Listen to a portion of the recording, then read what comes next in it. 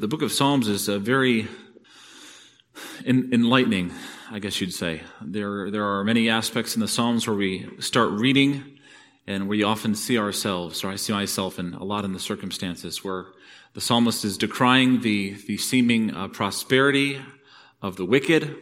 He's calling out to the Lord, "Lord, do you really hear me? Are you really there?" And the interesting thing that we see in the Psalms many of the times is we see this drastic change where at the beginning of the psalm, he's decrying his position, he's lamenting, and he's wondering if God is there, if God hears him, if God has forsaken him. At the end of the psalm, we often see the exact opposite of that.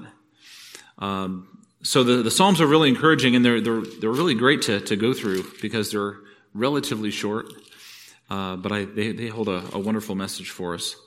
And we're going to go through Psalm 33 this afternoon, and we're going to read the entire psalm, and then we'll go from there. Psalm 33, and starting in verse 1.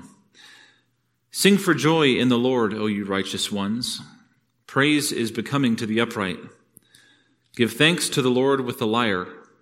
Sing praises to him with a harp of 10 strings. Sing to him a new song. Play skillfully with a shout of joy. For the word of the Lord is upright, and all his work is done in faithfulness. He loves righteousness and justice. The earth is full of the loving kindness of the Lord. By the word of the Lord the heavens were made, and by the breath of his mouth all their host. He gathers the waters of the sea together as a heap. He lays up the deeps in storehouses. Let all the earth fear the Lord. Let all the inhabitants of the world stand in awe of him. For he spoke, and it was done. He commanded, and it stood fast. The Lord nullifies the counsel of the nations. He frustrates the plans of the peoples. The counsel of the Lord stands forever, the plans of his heart from generation to generation. Blessed is the nation whose God is the Lord, the people whom he has chosen for his own inheritance. The Lord looks from heaven. He sees all the sons of men. From his dwelling place he looks out on all the inhabitants of the earth. He who fashions the heart of them all, he who understands all their works. The king is not saved by a mighty army. A warrior is not delivered by great strength. A horse is a false hope for victory, nor does it deliver anyone by its great strength. Behold, the eye of the Lord is on those who fear him, on those who hope for his loving kindness, to deliver their soul from death and to keep them alive in famine. Our soul waits for the Lord. He is our help and our shield. For our heart rejoices in him because we trust his holy name. Let your loving kindness, O Lord, be upon us, according as we have hoped in you. We're going to kind of just walk our way through the psalm, and we're going to end up reading it again. That's fine. But there's kind of a couple natural divisions in this psalm that would be helpful for us to look at. The first part of the psalm talks about who God is. It is very nature. It gives many attributes of God, things that are present in God. The second part focuses on the acts of God, the works of God, things that God has done, things that he has accomplished. And then lastly, we're going to look at the latter part of the psalm and to see what our responsibility is, how we should respond to God in light of who he is and in light of what he has done. So let's just start off here in the first part of the psalm and just kind of work through. It says, "Rejoice in the Lord, O ye righteous, for praise is comely for the upright." That word comely, becoming, it is appropriate for the upright to give praise to God. And so we're called to praise the Lord and to lift up his name. Praise the Lord with what? With our singing. Praise the Lord with harp, with the lyre. Sing praises to him with a harp of 10 strings. Sing unto him a new song. Play skillfully with a shout of joy. I think one of the parts of worship that a lot of people there's two sides. One side thinks that the singing is the worship, and then the preaching, that's just something we do after the worship.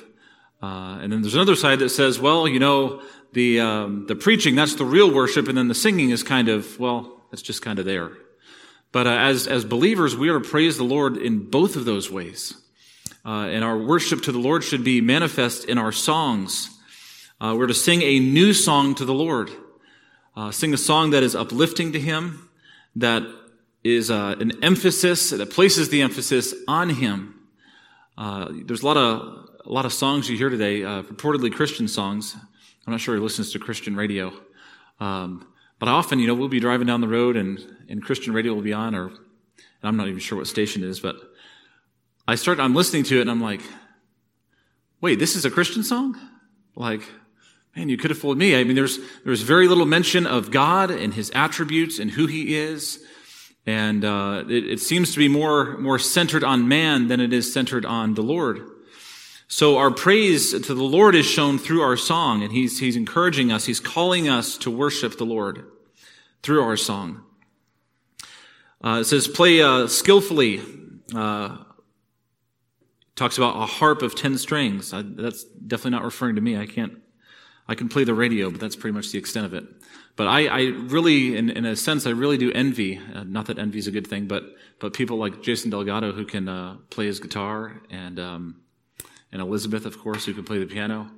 I would love to have those skills. But we can praise the Lord with whatever faculties He's given us to do that with. So we need to be praising Him and uplifting Him. So let's, given that preface, He gives us a reason. Why are we to worship the Lord? And it gives several things about the Lord that are reasons why we should praise Him and should lift Him up. Notice that it says, verse number 4, for the word of the Lord is upright. All His work is done in faithfulness. So there's a couple things here. One, He is perfect. God is perfect. The word of the Lord is upright. He is righteous. Again, when we talk about the attributes of God, God is the perfect embodiment of these attributes. God is the perfect God. He is completely and fully upright. There is no inconsistency. There is no hypocrisy in the Lord. So He says the word of the Lord is upright. And kind of while we're on that topic, aren't you glad that God has given us His word today? That we have the word of God. We don't have to go through life and wonder, well, how does God intend for me to live the Christian life? We don't have to make it up as we go. We don't have to look to these external sources. God has given us everything that pertains to life and godliness. Everything that we need to live our Christian lives to please Him and honor Him. He's given all of that to us in His word. And His word is upright. It says all His work is done in faithfulness. A few weeks ago we looked at the faithfulness of God. And notice there's not part of His works that are done in faithfulness. Everything that He does, all His works, all His work is done in faithfulness. So God is perfect. He is faithful. Verse number 5, He is righteous and just. He loves righteousness and justice.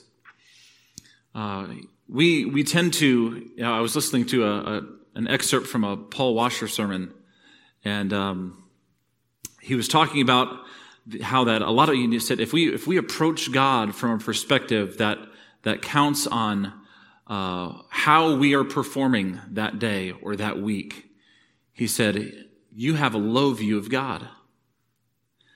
A lot of in the Reformed circles or the Reformed groups today, it's and I think rightly so, we do draw attention to some inconsistencies in theology, where someone might have a low view of God regarding His sovereignty or regarding His headship. The fact that He is the supreme creator, He is completely sovereign, He can do whatever He pleases to do. And I think rightly so, we would call out other perspectives and say, well, I think you have a lower view of God. That's not a scriptural, biblical view.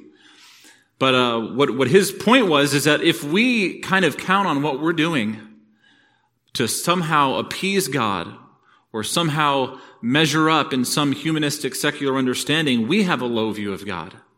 Because God's holiness and His righteousness, His justice are perfect. We can never measure up in and of ourselves. And that is why God has given us the righteousness of Christ. We stand justified not because of what we have done, but because of what Christ has done, both in taking our sin and giving us his righteousness. So we see that God is righteous. He loveth righteousness. And notice this, and justice or judgment. That falls under that category. God is a God of judgment. There's no escaping that. It is a foundation of who he is. And notice also, the earth is full of the loving kindness of the Lord. So his goodness, he is loving, he is kind, he is beneficent. He gives us all of these good things for us to enjoy. The Sermon on the Mount draws attention to the fact that we are to treat others regardless of how they have wronged us. We're to love our enemies. We're to do all these things. He says that you may be the children of your Father who's in heaven. For he makes his sun to rise on the evil and on the good. And he sends rain on the just and on the unjust. God, you cannot look around but see the goodness of God revealed. And that many things we take for granted.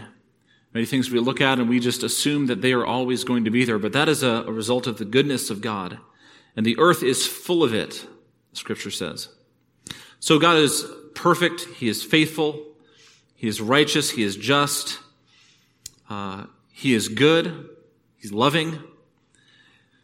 Notice in verse number 33, or Psalm 33, verse number 6. By the word of the Lord the heavens were made, and by the breath of his mouth all their host. We see here that God is powerful. When you think about all of the time and energy and resources that are dedicated to making the finest quality, the highest quality products, the finest things in this world, but you think about creation and that how all that we see, all that came into being was just by the word of his mouth. Just spoken into existence from nothing. We know that God is a powerful God. And it says, all the host of them by the breath of his mouth. There's one of the interesting passages in Genesis when the creation account is given. Seemingly kind of a passing comment when it comes to creation. It says, he made the stars as well. But when you think about the magnitude of our world, our universe, the galaxy, all of the things out in outer space, that God created all of them instantaneously. He's a powerful God. And he created everything that was made.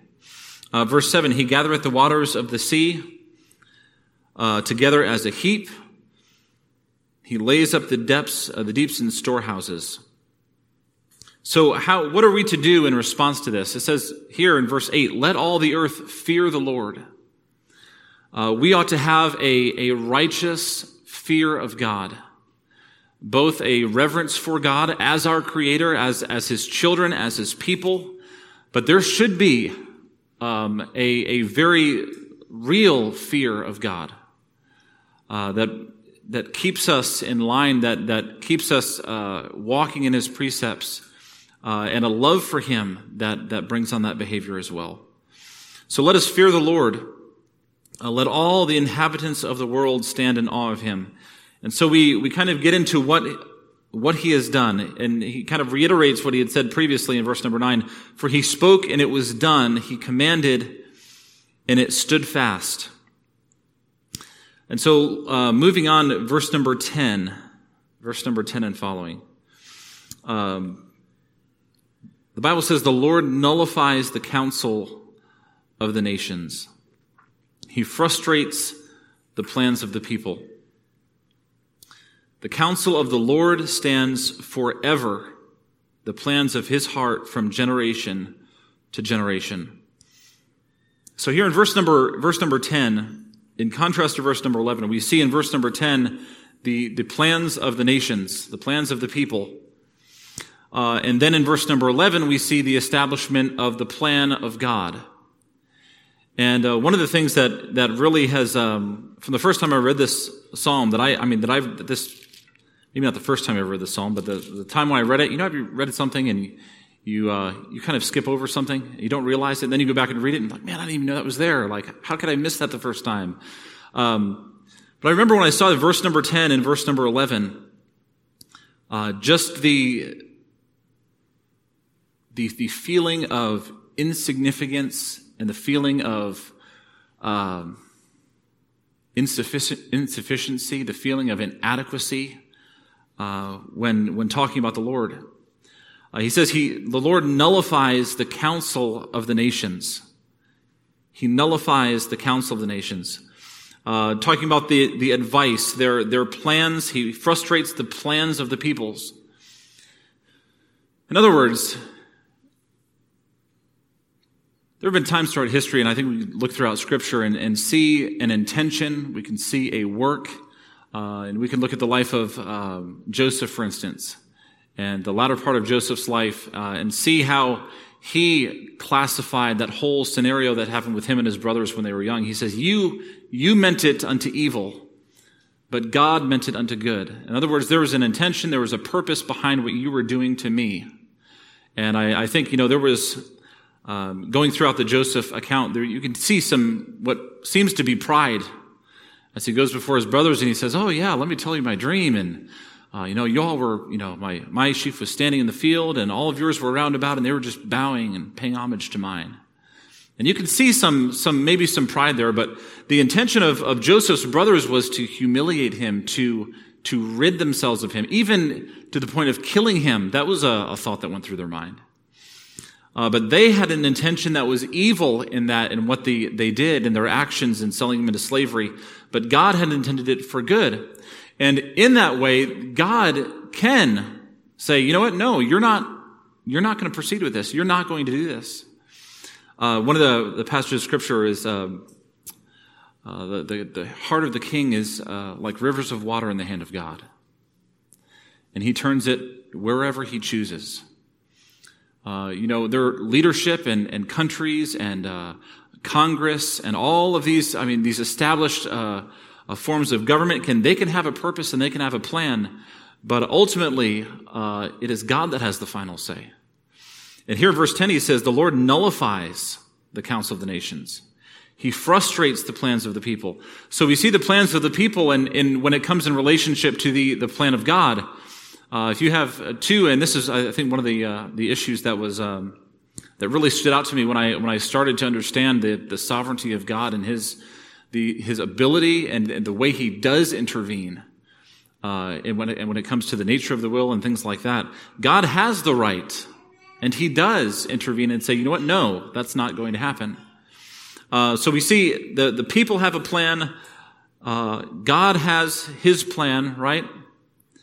But the counsel of the Lord is the one that stands forever. Not the counsel of the people. It says the Bible says the Lord nullifies the counsel of the nations. But the counsel of the Lord stands forever. And the plans of his heart from generation to generation. And we know that God's will is always accomplished.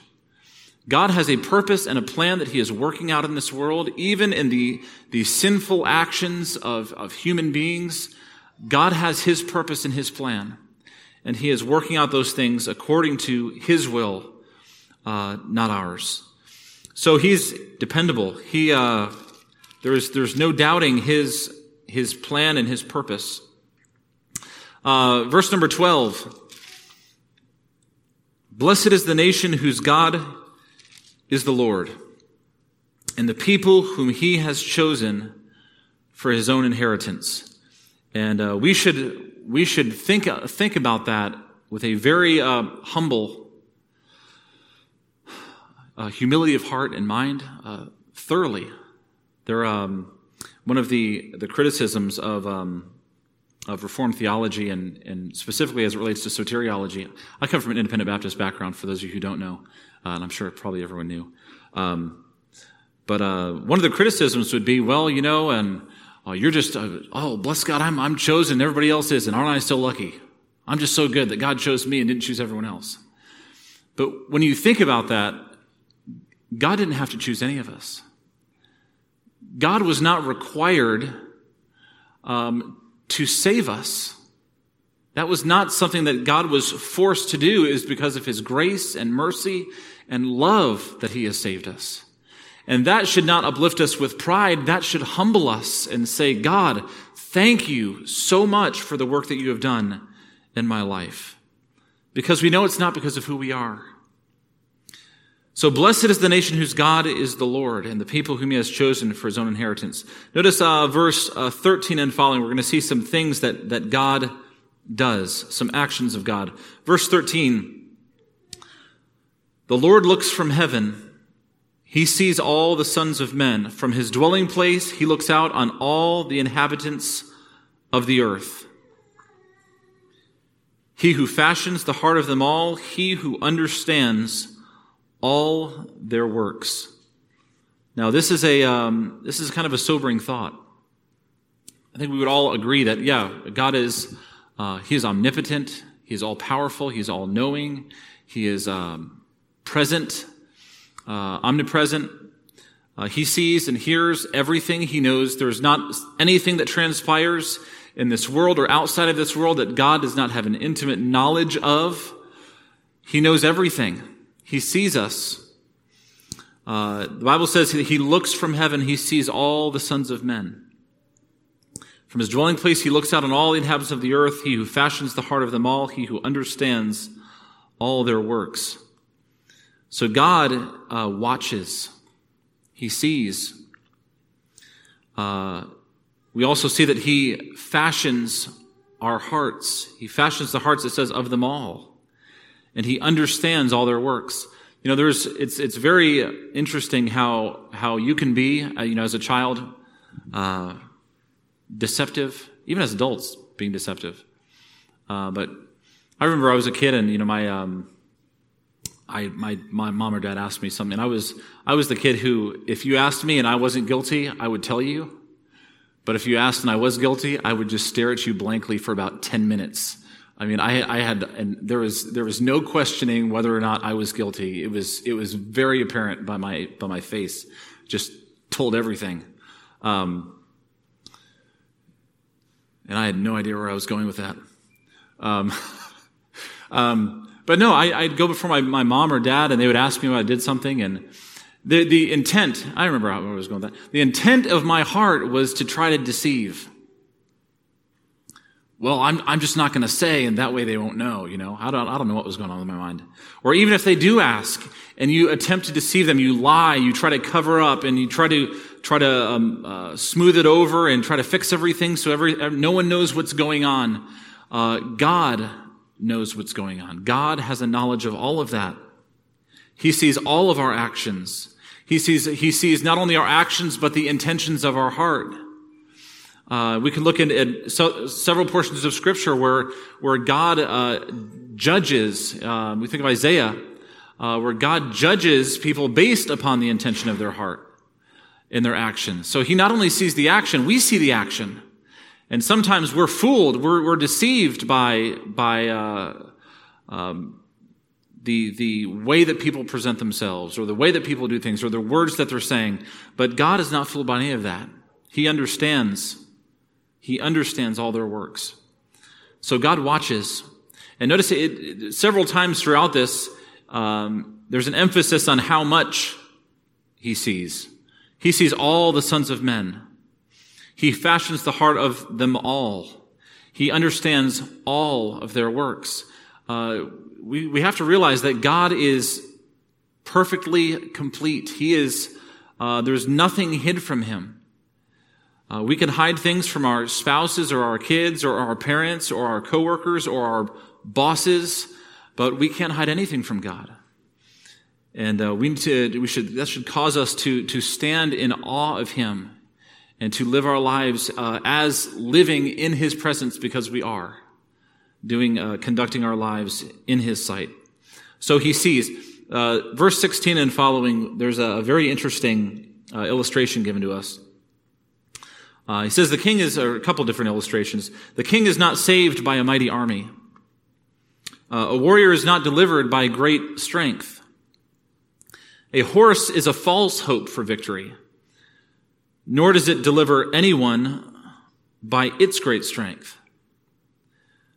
So what they're doing here is, what the psalmist is doing, he's setting up these different illustrations. The king being saved by a mighty army, the warrior being delivered by his strength, the horse does not deliver anyone by its strength. And then in verse number 18 and 19, we see it hit home. What's your point? What's the point of all that's going on? He says, "Behold, the eye of the Lord is on those who fear him, on those who hope for his loving kindness, to deliver their soul from death and to keep them alive in famine." So it is not the army that delivers. It is not the horse that delivers. It is not the strength of the warrior that delivers him. It is God. It is God that delivers. And each of these things. Now, let me ask you, if you were going to war, would you rather have a small army or a large army? I don't think anybody would here rightfully say, yeah, just me and my 5 buddies, we'll take care of it. No, we'd want the largest army we could amass and say, no, there's strength in numbers. The more we have, the greater chance I have of victory. But when it comes down to it, we see this illustration all throughout Scripture. It is God that delivers, not the strength of an army.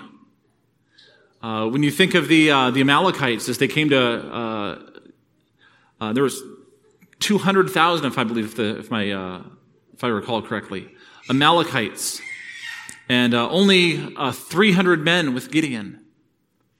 But God delivered them from that massive army. Numbers mean nothing to God. It doesn't matter whether you have a few or many, it is God alone that delivers.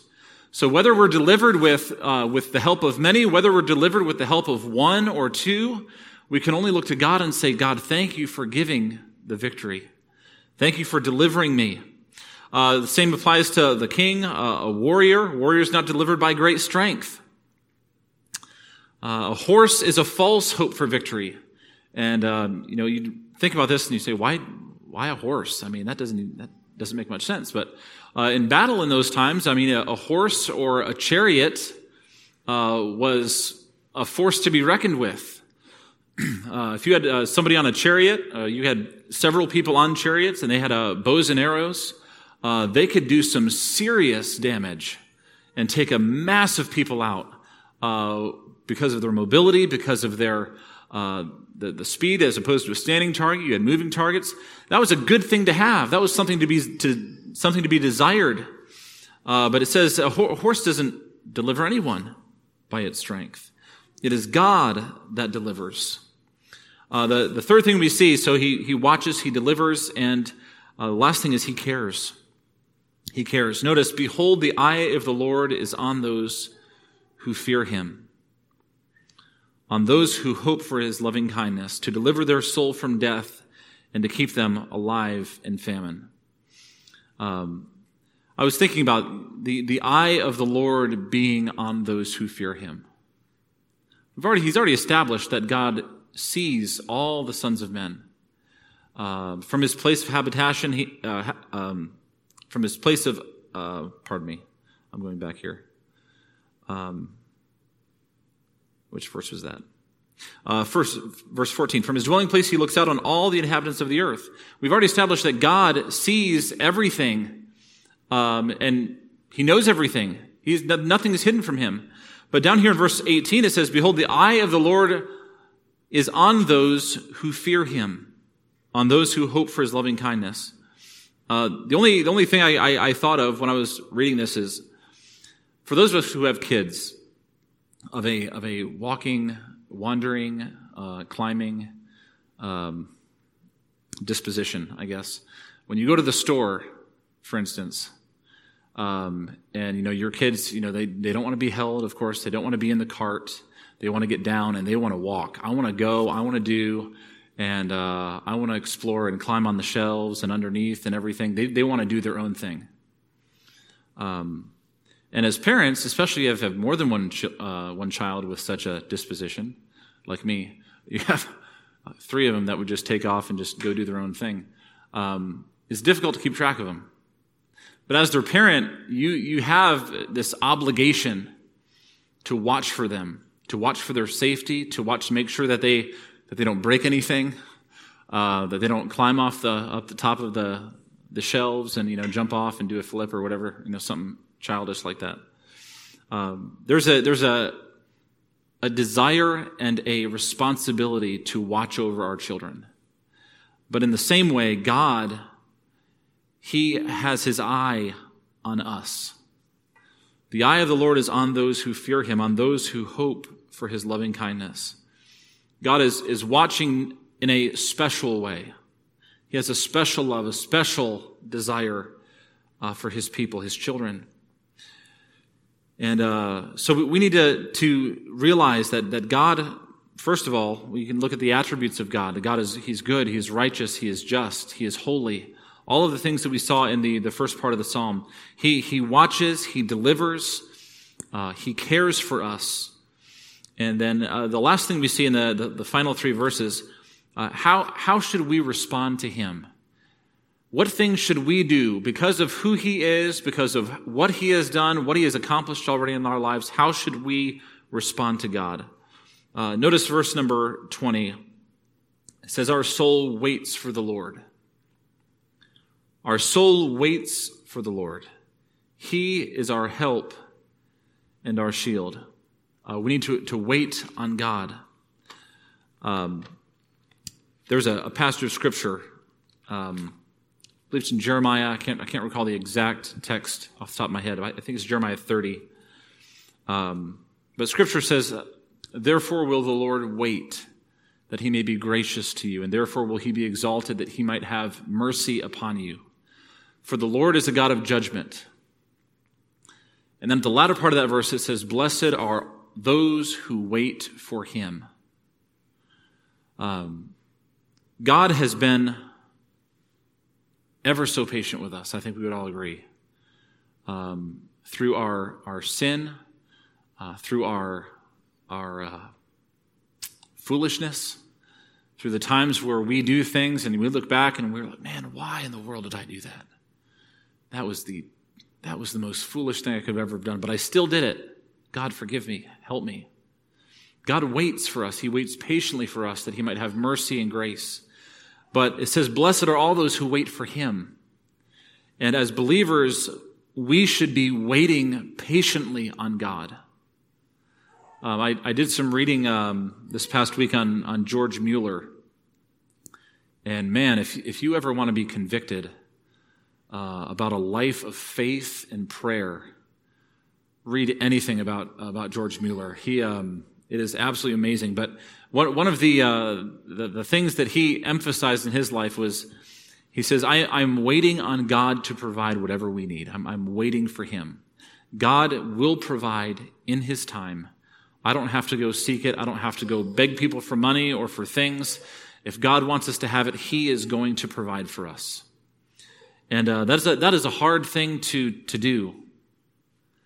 To be patient and to have that type of faith in God that says, God, I'm not gonna go and do all of the foolish things that I normally do, try to fix my own circumstances. I'm gonna wait for You. And I'm gonna wait on the deliverance and the provision that You've already allotted for me. So we need to wait on Him, wait on God. Notice, He is our help and our shield. God is our help. We can't look at another man or another person and say, oh, this person is my help. No, God is the only one. So He is our help and our shield. Notice secondly, verse 21, our heart shall rejoice in Him because we have trusted in His holy name. So we should wait on the Lord. We should rejoice in Him. And yes, in the middle of our trials, we should rejoice. In the good times and in the bad times, we should rejoice. I don't know about you all, but the sermon that Steve Martin gave last week has been such a help about being thankful as believers. That is, and I would encourage everyone, if you haven't gone and listened to it already, go back and listen to it again. That is so encouraging. But we need to wait on the Lord. We need to rejoice in Him.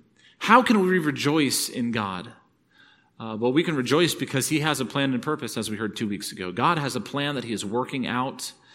All things work together for the good for those who love him, those who are called according to his purpose. So we need to rejoice in him because we have trusted in his holy name. And then notice verse number 22. We need to trust God. Let thy mercy, O Lord, be upon us, according as we hope in thee. Now, the way that this is phrased is pretty interesting. I had a professor, he would always get up in college and he would open up the class in prayer. Before exams, he would always open up the class time and the exam time in prayer, and he would always say this. He'd always say, Lord, I pray that you would help these students in direct proportion to the amount they've dedicated to study for this exam. And there was a part of me that I'm just like, that is, yes, I'm thankful for that. But there was another part of me that said, no, Lord, please be more merciful to me than that. But it says, let thy mercy, let your loving kindness, let your mercy, O Lord, be upon us, according as we have hoped in you. And that hope, of course, that's not an uncertain, up-in-the-air thing that we think of in a secular terms, but we have a certainty of deliverance. We have a certainty of salvation because of who God is and what he's already promised, what he's already started to do, and what he will no doubt finish in us. So I just want to encourage you today, wait on the Lord. In our humanity and our hasty behavior, we can make a mess for ourselves, can't we? But we need to wait on the Lord for his wisdom, for his guidance. We need to trust him. We need to rejoice in who he is and what he has done. So let's have a word of prayer.